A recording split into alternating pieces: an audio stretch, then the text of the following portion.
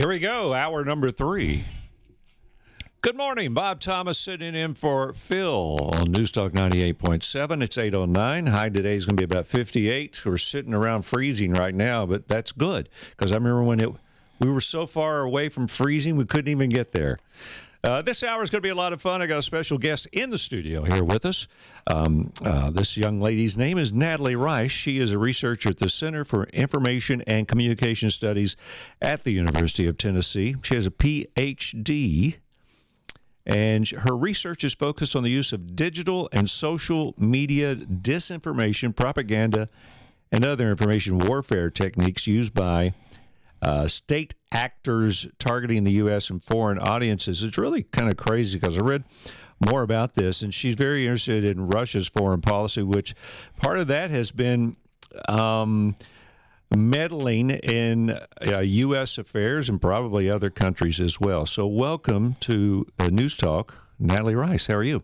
I am doing wonderful, Bob. Thank you so much for inviting me. Well, we're glad you're here, and there's a lot that we can get into here. So, you guide me if I get off on a crazy tangent or something. But just a 60-second on your background of how you've become involved in, and this has been your study. Yes, well, I've been interested in Russia and Russian foreign policy and public opinion for many years, and my dissertation was about the rise of anti-Americanism under the Putin's rule. And then, of course, when they started meddling in other countries' affairs and they started a war, this is a pretty important topic right now. And I am also part of the project at the University of Tennessee that is sponsored by the Department of Defense. We have a project that we're looking at the effectiveness of Russian propaganda in their neighboring countries, including in Ukraine. So that gives us very interesting data in the context of what's going on in Ukraine right now. So for one thing, I just want to hit on very briefly, Russia really does support the propaganda that's going on that got tried to influence U.S. elections, right? That was the case. There were many reports published by the intelligence community in the United States that was showing that for years, Russia has been trying to meddle in American elections, as well as in the elections in the European Union and other parts of the world. And that definitely was the case in 2016, and that was the case in 2020. And the interesting thing about it, that if you think about the Soviet Union, which of course used propaganda trying to change public opinion around the world, the difference now is that authoritarian states, China, Russia, other places, now have direct line of communication with audiences around the world, including here in this country, because of the social media. Yeah, I was talking about that earlier. Somebody can say something in 15 seconds, it's around the world. Absolutely. And there are no gatekeepers anymore. Yeah, as we know. I saw this statement in said Twitter released more than 9 million tweets that were created by this group there that does the propaganda for Russia out of St. Petersburg, and they would get both. They would pretend like there are people in America that were upset about this, that, or the other, and they'd be on both sides of the topic. You are absolutely right. That place is called the Internet Research Agency, IRA, and it's three-story building in St. Petersburg. It's a troll factory, how they call it. And actually, some of my colleagues and I were looking into these tweets, and Bob, you are absolutely right. It's not that they were just trying to push one political agenda.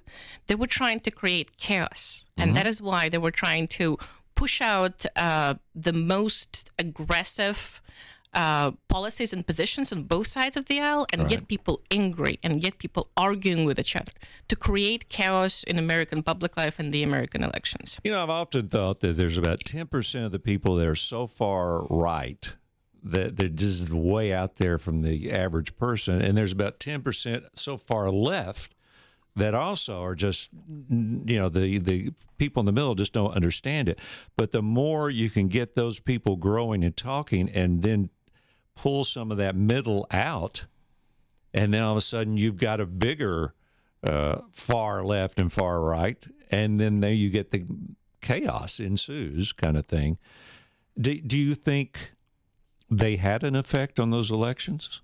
That is a very, very difficult question to answer, and I don't think that even public officials in this country have, specifically said something one way or the other.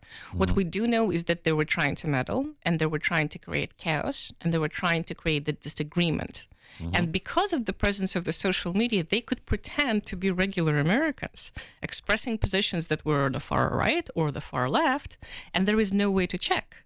And that is so different because if you think the way media was functioning before social media, right. If you think about 70s and 80s and 90s where you had big media organizations that had editors, that had gatekeepers, and this is how the majority of the people were getting their information. So if you would imagine, let's say, Russia or China or the Soviet Union trying to push some kind of messages out, how exactly are you going to get this to the American public? It is very different now when you could have a set of trolls that just know English, that know public opinion, that know what buttons to push in the United States or in Europe, and how to try to meddle and create this discontent and discord. Yeah, I think that even news agencies, like you said, there's a lot of gatekeepers, actually.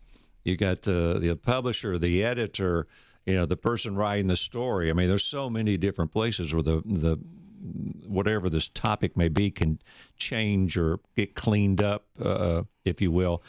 And social media, whether it be Facebook, Twitter, or Instagram, or even now TikTok, there's just nobody watching it. And before we're going to go to break in a moment, but TikTok, I've been reading more and more about that is China's. And I don't know if it's true or not, if China really is controlling TikTok to use that to gather information on people in America, or is that propaganda? And I don't know the answer to that, but you may have an opinion. We'll come back and we'll ask you about that as we get further and further into this about Russia. And I want to ask you about Putin and also about his invasion of Ukraine as we go out through this hour. Natalie Rice joining us from the University of Tennessee Research for the Center of Information and Communication Studies. She is with us in studio this morning. 8:16, Bob Thomas for Phil on Newstalk 98.7. Let's see how our traffic is. Good job. Bum, bum, bum. Some of the greatest rock songs is kind of what we've been using for our bumper music this morning. That get your blood boiling, get you going. If talking about Russia and Putin won't get your blood boiling, I don't know what will, though. 8:20, good morning. It's Newstalk 98.7. You want to be part of the show, you can make your call to 656 Talk, and we would love to hear from you and be part of the show. And if you have a question for our guest here, Natalie Rice, who has a PhD, and her research is focused on the social media disinformation, propaganda, and things like that for Russian, and we appreciate her being in the studio with us this morning. I saw where the France said they would help out Ukraine with $220 million in credit to purchase weapons. I guess that means you can purchase weapons from us. We're giving you a line of credit. Natalie Rice, before we left, I mentioned TikTok. Do you think all that stuff, and this is your personal opinion, do you think TikTok is a China agency using that to get information on Americans? I don't have enough information to express my opinion specifically about China and TikTok. But nonetheless, we do know, we have reports and we have proof that Russia has used their own social networks that they have developed for a very long time to gather information about users inside Russia and outside. And then using this data, understanding what people think and how to express themselves in order to push propaganda messages on them. So that is something that is a pattern that the authoritarian countries have been doing for a while. Does Russia allow TikTok in their country? I don't think it has been banned so far. Since the beginning of the war, there has been several Western social networks that were banned. For example, Instagram, Facebook has been banned. Really? Yes. YouTube is still there. But it's interesting. Probably one of the reasons why they still have not banned YouTube, although there is a lot of independent information about the war in there, is because the Russian propaganda machine, they are propagandists. They're talking heads using YouTube to deliver their messages, and they have very high viewerships. Okay. So they're using it themselves. So they probably would like to limit the access of the Russian public to it, but they still want to be able to use it. So Putin has been in his he's been president of Russia, you said, since what year? 1999. Okay, so, and he probably got there because he was an excellent student in college, and then he got his degree, and then he probably did a lot of community service and worked his way up, right? Definitely. And he was a KGB agent for a long time. Was he? Okay. Absolutely. He was serving in Eastern Germany at some point. So how did he get where he was, or is now, I mean? Well, he was picked by Boris Yeltsin, who decided that he will retire in 1999, and he was the head of the FSB, which is the modern-day Russian version of the KGB, the security services. And he probably was picked because Yeltsin was involved in a lot of corruption scandals in his family, and there were conversations about them stealing a lot of money from the budget. So when he decided to retire, he needed to get a person that would not go after Yeltsin and his family. Oh, my God. They wanted to get somebody loyal to the family, and they wanted to get somebody that would just let Yeltsin retire, live the rest of his life, leave his family alone. And that's exactly what happened. There was no investigation, no corruption investigations, nothing. Wow. And so he has now been the president by almost selection. Absolutely, without a question. Even 3 to 4 months before Yeltsin has announced that he is picking Putin as his successor, nobody in Russia had any idea who Vladimir Putin was. That's why for their PR support, it was difficult to all of a sudden create this image of Putin as a strong leader when people had no idea who this apparatchik was. So all these pictures with him with his shirt off and riding a horse and it looked like he's going to save the world or do something or be very powerful or whatever. Is that manufactured, or as far as you know, is that the way he's been his entire life? He has been a very gray apparatchik all of his life. So all of this is completely manufactured just because he had nothing on his resume, nothing that he has actually done in life to become the leader of Russia, of this country. So all of this was completely generated just to kind of feed into this desire of the Russian society that they had back then to have a strong hand and a strong leader. Now, was it Gorbachev that was blamed for the fall of the Soviet Union? Yes, Gorbachev was, of course, the head of the Soviet Union at the time when the Soviet Union collapsed. And it is interesting because Gorbachev is viewed around the world as this leader that ended the Cold War. Exactly. I mean, he was, other countries think of him as a wonderful somebody put people together. Absolutely. Instead of what most of the leaders were known for, like when you go back to Kennedy and Khrushchev and people like that. So if you put all of the leaders of Russia in the modern time, in the last 100 years, is Putin going to be known as one of the most powerful, or are there been others that are viewed differently in Russia from the inside out? If things would change in Russia, if they would transfer from an authoritarian state as they are right now into a real democratic society, then I think he would be viewed with real contempt. Because he inherited Russia, again, in 1999 when he was first elected. And it was a country with a lot of resources and with huge potential for economic development. And he rode the high gas prices and high oil prices for the next 20 years. But at the end of the day, he has thrown away this potential that Russia had to be a strong, modern, economically successful country for this war. So whenever people will wake up and see things for what they actually are, they will have all the contempt for him, for what he did to that country. And Ukraine, of course, without a question, causing millions of refugees, hundreds of thousands of dead civilians. He will be viewed as a war criminal. What's the average age of people of Russia? I mean, is it similar to like in the United States where we've got these baby boomers?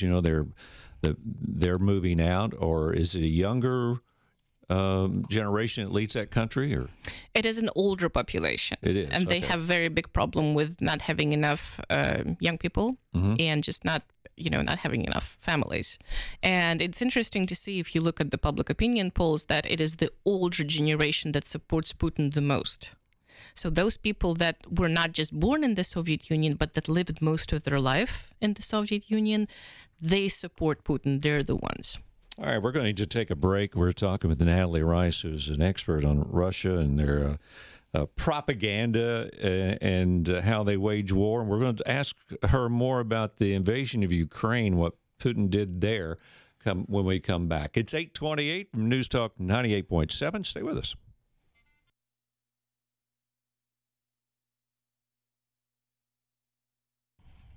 I think this is rather apropos.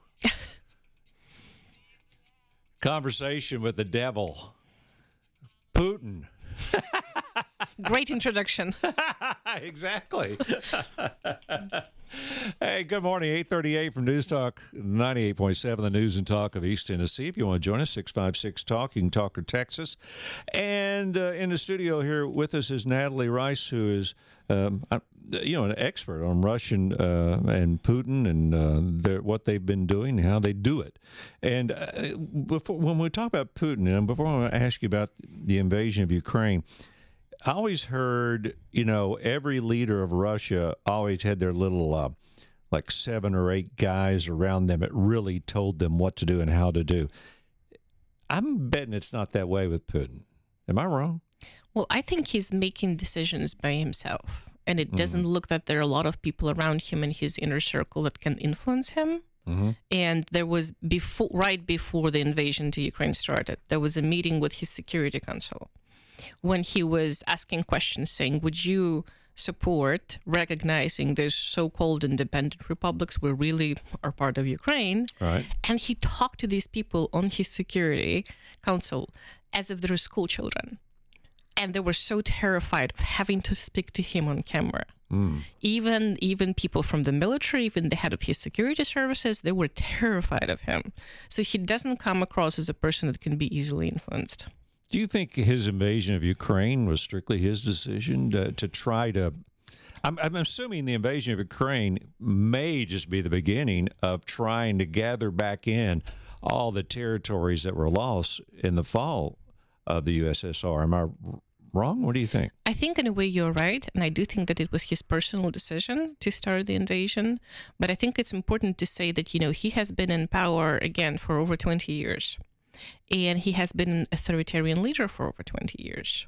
So that makes you live in a bubble. You only have people around you that are saying yes, sir, to you all the time. And that puts you into this information bubble where everybody agrees with you all the time. And that's why I think nobody told him, hey, this is going to be a really bad idea. Because what he thought is going to happen is that they literally will take the capital of Ukraine, Kyiv, in 3 days. And that the Ukrainian army is just going to give up. And that he will take this country as easily as he took Crimea in 2014. Now, he was very wrong about that. And we see now, after 9 months of horrific war, how wrong he was. But that is because when you surround yourself only with people that agree with you all the time, that's what happens. Yeah, you can only hope what you think is correct. Exactly. So this Ukraine invasion, it's not gone, as you just said, as he had expected. Do you think he knows the end game here? Does he have an out? Or has he already done enough to disrupt Ukraine to where it's not what it was anyway before? In a way, he has disrupted it in a way that it's not where it was before, but not how he expected to do it. It was the opposite. Has he lost space with the people that were on his side? Without a question. And as I said, Ukraine is one of the countries that we study in our project at UT. And so we do public opinion polling even now when the war is going on. So we have results of the polls from Ukraine. And before the war, there was about a 30 to 45% of the country, mostly living in the East, that were very pro-Russian. They spoke Russian language and they were supporting Putin and his policies in many different major ways. After the war started, and definitely now, 9 months later, nature, it's completely different. The country is unified against Russia. So by initiating this war, he has lost that support of 35 to 45% of people that he used to have. So that completely backfired on him.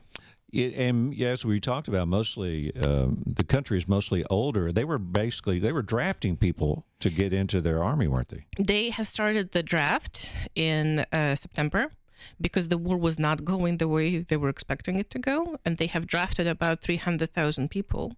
But there are so many problems with that because they don't have enough equipment. They're not training these people. They are just sending them to die in Ukraine for no reason. So even introducing the draft, so far we don't really see the outcome that they were hoping to see on the ground in Ukraine. You know, we lived it here in America during the Vietnam War of people that didn't agree with the war, and we were doing the draft and talked about that and so forth. And people went to Canada. Can people, I mean, what are the young people there that are potentially going to be drafted to be into this war that evidently a third or more of the people don't want? What are they doing? Are they protesting? Are they leaving the country? Or what can they do? Bob, that's a fantastic question, and you're absolutely right in asking it. Since the beginning of the war, over 1 million people, most of them young men, have left Russia, which is a huge number. Wow. Those are the people that are running away from being drafted or running away from being prosecuted for expressing their opinion that is against the war. 1 million people is a lot. And they went everywhere to all the different neighboring countries just because they didn't want to go and kill Ukrainians. In terms of the protests, that's a hard question because from one perspective, according to the public opinion polls conducted by the so-called Levada Center, the best pollsters in Russia, you still have about 70% of Russians saying they would vote for Putin in the next election, even today, even with how badly the war is going. So the support for him is very strong. At the same time, for those people that would want to protest, Russia has been an authoritarian state for a long time, but they're turning into a police dictatorship at this point, because they have introduced new laws that were absolutely horrible. And for expressing your opinion, literally for standing in the middle of a square with a sign saying no war, you will go to jail for years, and people already have. So there is almost no space for people to express their opinions because they will be prosecuted. Which of these two things would be the most popular? We have a very strong country and everybody around the world wants to admire us, or I want to live in peace, and I want to have a family, and I want to try to make a good career, and have a family I can travel and stuff like that. Which one of those is more popular with the people of Russia? The first one. Really? Absolutely, without a question. And Putin knows this really well. And he has known this since he came to power over 20 years ago. And because he understands the Russian psyche, because he understands that they still feel that they have lost the status of the superpower, which was incredibly important for them, because they lost all these territories. You know, it was one Soviet Union and then collapsed into 15 different republics. Right. That is still a very painful issue for them. And that's why Putin was presenting himself as this strong hand and a person that restores Russian glory on the international scale. And that's why he also knew that every time when domestically he would start losing support, when his polling numbers are going down, he needs to go and have a successful, quick war. And it works like magic for him. Several times we have seen that when he invaded Georgia in 2008, that his rating jumped 20% after he stole a quarter of that country. And we saw exactly the same thing in Crimea in 2014, that for the next 2 years, his rating and his public support in Russia was sky high. That's one of the reasons why he invaded Ukraine, because he knows that's how he can get domestic support. Wow. It's just, this whole thing is amazing, because it's politics at its worst in a lot of ways. All right, we're going to take a break, come back, and we'll wrap this up, although we could talk about this for about 8 hours or longer. 846 or Newstalk 98.7. Stay with us.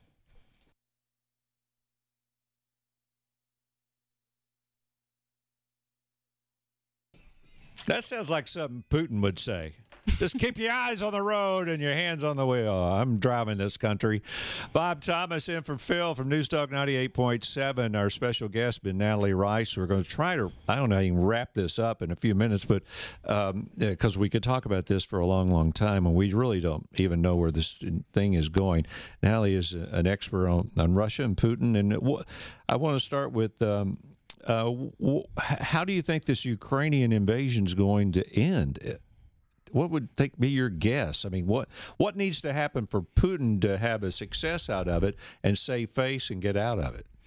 That's an incredibly difficult question because what Russia wants and what Ukraine wants are very different things. Yeah.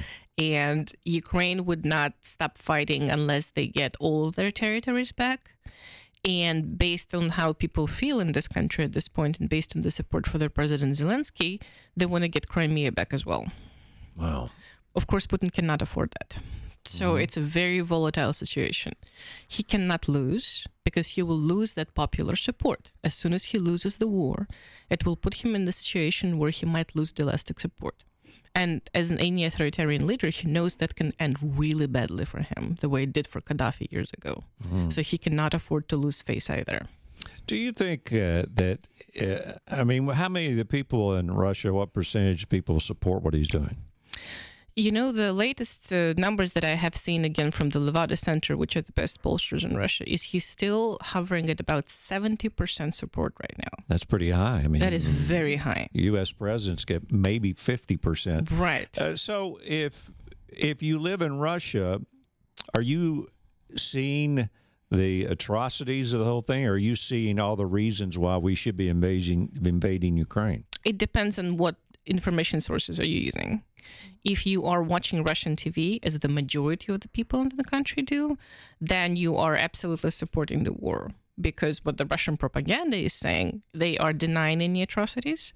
They're saying we're fighting Nazis in Ukraine, which, of course, if you're using those words, really resonates with the Russians after the Second World War. That's like I'm fighting Satan or exactly. something. Yeah. And if you're being told that if we would not have invaded Ukraine, they and NATO would have bombed our cities the next week, which is literally what they're being told.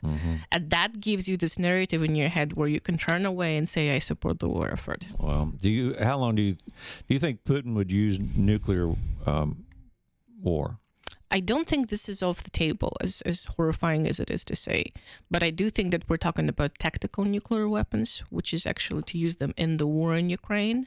And I'm saying it's not off the table because, again, he cannot afford to lose because he probably would be out of power if that would happen. Is he ill? I've heard stories he's sick, he's this, he's that. We have heard many stories, but I don't think we can base, U.S. policies based on hearsay. Yeah. I think we need to do it based on our strategic interest. And how much longer can he be in power? I mean, if he's in his late 70s? He is. I think if he would not have started that war, he would have been in power for the rest of his life. But that's a very big question right now. Wow. Well, Natalie, thank you for being with us. This has been very informative.